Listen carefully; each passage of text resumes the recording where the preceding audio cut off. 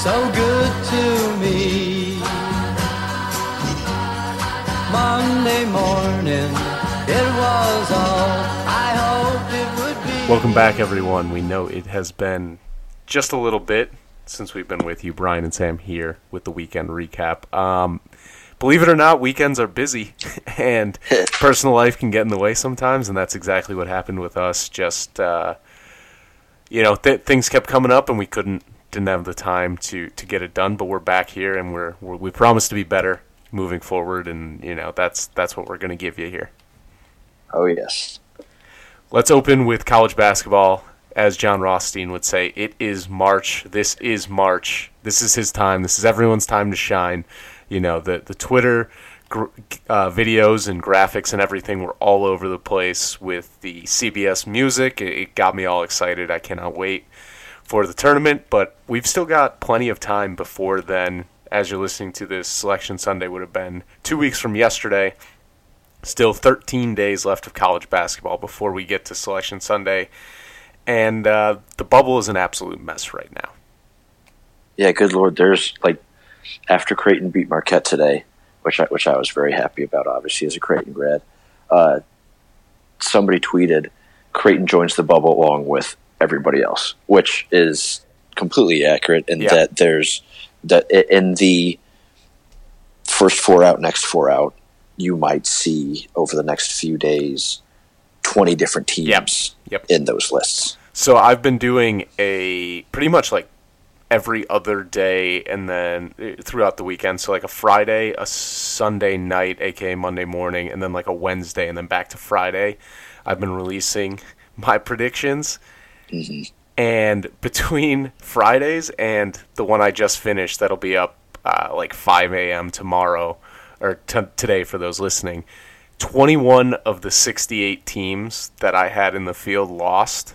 And of those, only 2 were automatic qualifiers, so smaller schools. Radford lost to Campbell, so Campbell's now in over Radford because they're first in the Big South. Mm-hmm. And then St. Francis, Pennsylvania lost, but they're still first in their league, so they just stay where they are. It was absolutely insane. It took so long for me to move these teams around. It was a pain in the ass, but it's fun. This is what March is all about. And, now that they have the new net rankings, it'll be interesting to see how the committee actually factors that in, whether it is used in the decision-making of whether a team is in or out, or if that's more resume-based, and then, they use the net for seeding instead of whether they're there or not. Yeah, exactly. And any metric like that is supposed to be simple enough, but it's complicated enough where you never really know. So if there's going to be teams that are left out with for example, a 54 net, but maybe 72 gets in for whatever reason, and it'll just be the same people complaining about, and rightfully so, I believe, about their team not getting in and why this didn't. But this is March, and as you said, there's plenty of regular season basketball even left to be played with a week left in the season. Yeah, and I think an important key to this is the first year of the net, and it's already showing flaws.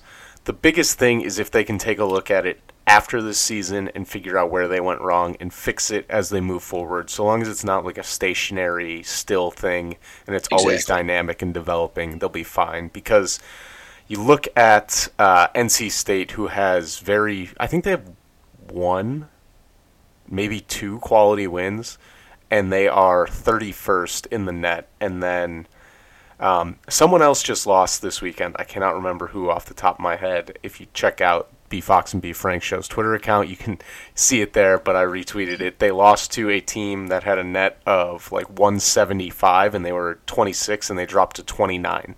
So for whatever reason, teams aren't falling when they lose, and it's kind of like the top 25. Once you get in, it's hard to get out. Exactly. But yeah, as long as they keep evaluating it and moving it forward, it is an evaluation tool. Basketball changes, so hopefully they keep that going as they move forward. And the other big thing is, will they allow some of the stronger mid-major programs in with at-large bids? The Ohio Valley has 3 teams that have 25 wins right now. That's a pretty good league. You've got Ja Morant at Murray State. You've got Belmont, who's playing great basketball. They're 25-4.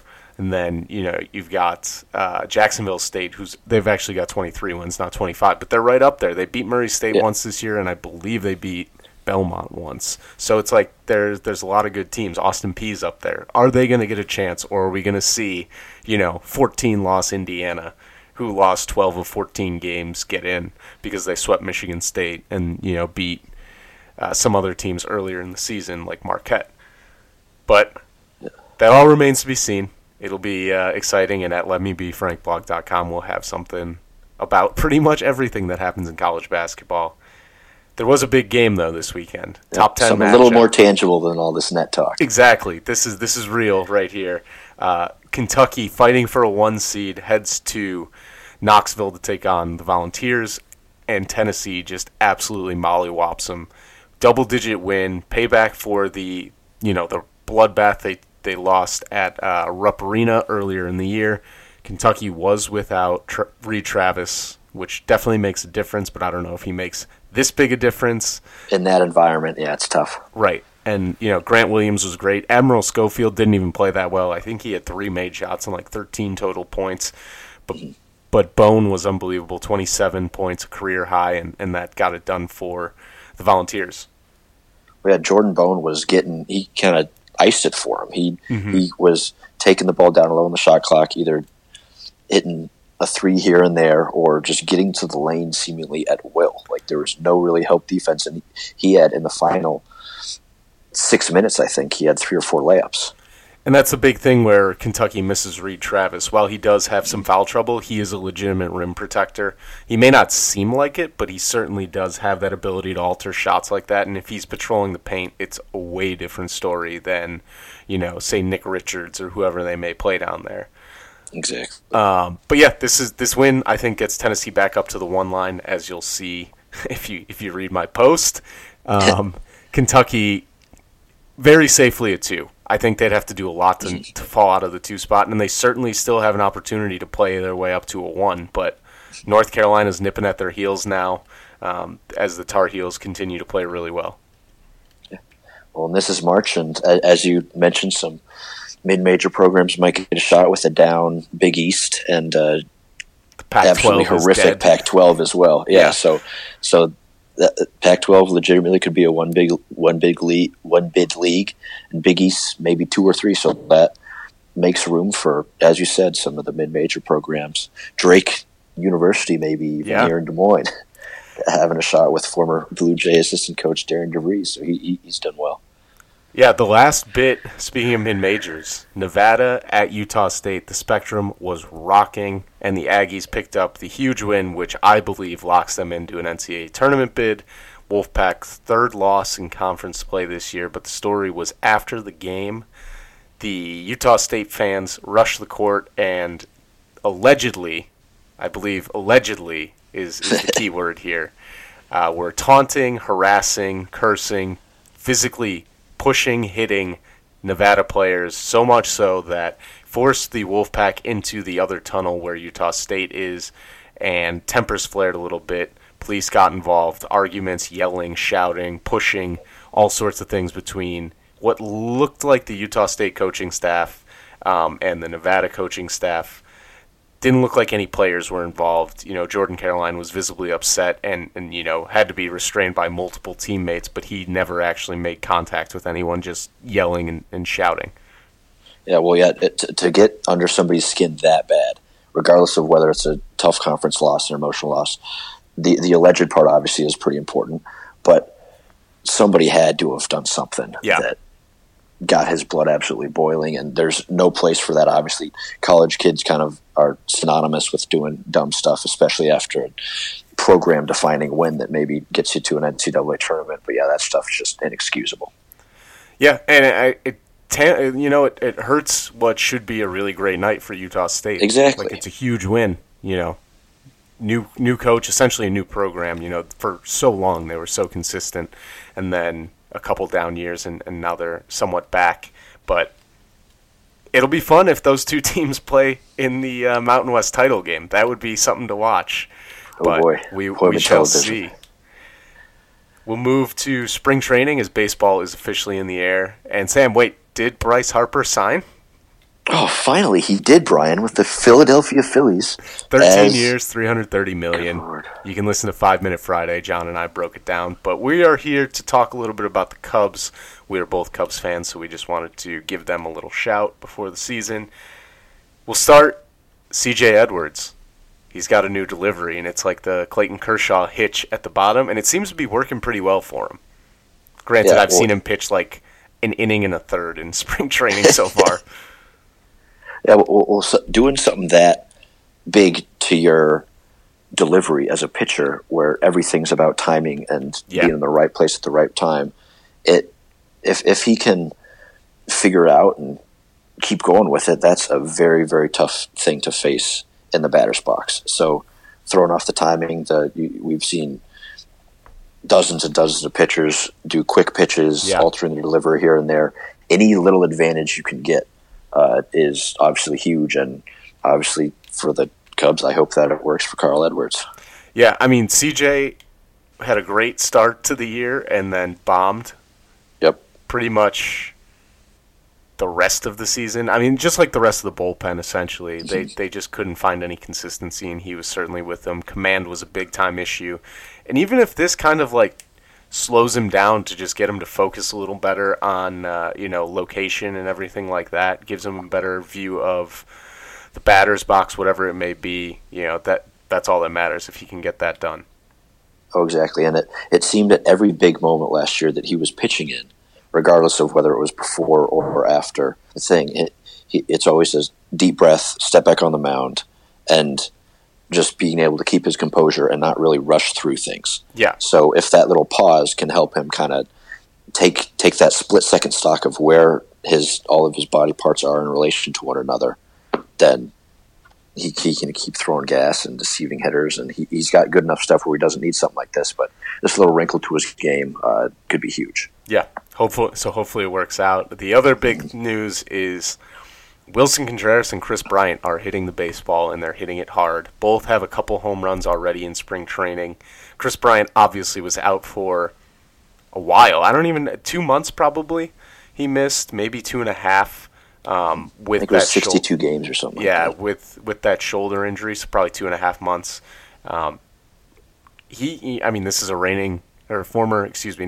former MVP, still very young, still hits the ball extremely hard. If he can get back to that, this lineup was missing him. They were missing Contreras. Addison Russell was, doing God knows what all season. Baez really picked up the slack, but they didn't have that production earlier in the year, and Rizzo had a tough first half, turned it on in the second half a bit, but that lineup was missing some big pop, between Contreras and Bryant, and if those two can get back on track, this is a very dangerous team. I don't think anyone's really discounting them besides Pacoda, but that's what it is right now. Yeah, they definitely will not go 80 and 82 or whatever that baseball prospectus Pacoda metric had them. Yeah. One thing I wanted to mention also quickly is you've been hearing, and it's not just spring training kind of random storylines, but Yu Darvish seems to really kind of be I think the mental aspect for him is a lot that was put under the microscope last year, and I think he's really figured his stuff out. And I read an article where he was smiling more, joking with guys, got rid of his interpreter. So he just seems a lot more at ease in the second year of his contract. And that's when John Lester kind of really came to be, the second year of his Cubs contract. So hopefully Yu Darvish can put something together and maybe win. Yeah, exactly. Just stay healthy. Just be out there. Just pitch, yeah. Because another big thing is Tyler Chatwood had the worst year of his career, by far. Yeah. He was walking more guys than he struck out. It was an all-around disaster. If they can get both of those guys, Chatwood doesn't even have to be great. He just needs to be better than last year, and he'll be serviceable. And then if Yu Darvish can pitch, as his average, which has been pretty darn good, that's a very strong rotation. Obviously, you're still, assuming that John Lester has a lot left in the tank, and then Kyle Hendricks can continue to pitch like he is. God only knows what you're going to get with Quintana, but that's 5 legitimate starters if those two can keep or can their game from last year. Exactly, yeah. And Yu Darvish, I think, is third all time in strikeout rate behind Chris Sale, and I'm forgetting who the other one is. But yeah, if he can get back to that elite echelon, then that makes Joe Maddon's job a whole lot easier. Yeah, and I think a big thing too is there was so much stress on the bullpen for so long last year. Mm-hmm. If you can get a starter to go, if every three out of 5 starts is a quality start this year, as opposed to maybe 2 or 1.5, whatever it was last year. 2.5 starts is a quality start. You're saving your bullpen, hundreds of innings for the year. Mm-hmm. That's the key. Yep. Last bit that's going on, NFL Combine is taking place in Indianapolis.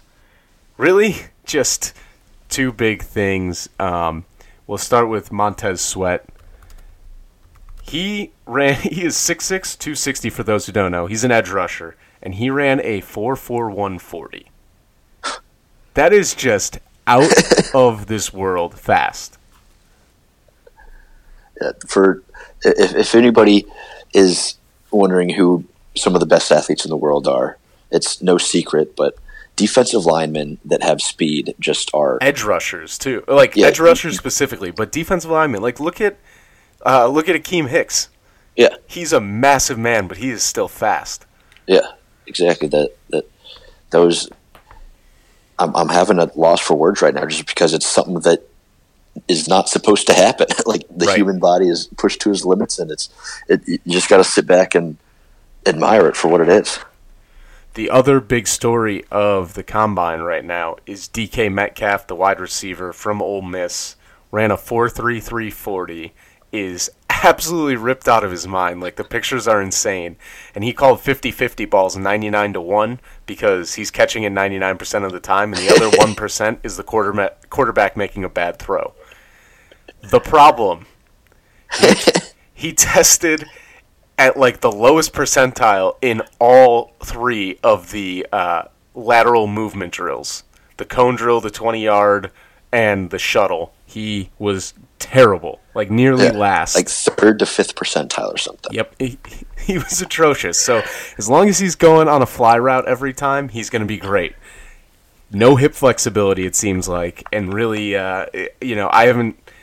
he was good at Ole Miss, but they also were just kind of like a run and gun style offense. It was kind of like Texas Tech, where it's air raid. It wasn't anything, super complex. I haven't seen his route running abilities. I'd have to assume he's better than the 3rd percentile, but at this rate, all the metrics that are great, he also has some pretty bad ones. So it'll be interesting to see what happens with him. Yeah, that was quite. I had to double check that the graphic that I saw was not doctored or something, because I was like, how does this guy who's this athletic freak be in the 3rd percentile? And shouldn't he know his strengths and weaknesses going into the Combine? Shouldn't he be working on the shuttle and the cone instead of maybe taking 100th of a second off of his 40 time? Yeah, well, you'd think, but oh well, that Ole Miss education there, huh? That's the NFL Combine right now. Defensive linemen, a lot of them had some really good times. Rashawn Gary from Michigan ran a really good time. I think it was 4.51, something around there. It's fun to watch those numbers come in, but they don't really mean much. Yeah. Elijah Holyfield, the running back from Georgia, ran I think a 4.76, and there were 3 punters and 1 kicker who ran faster 40 times than him.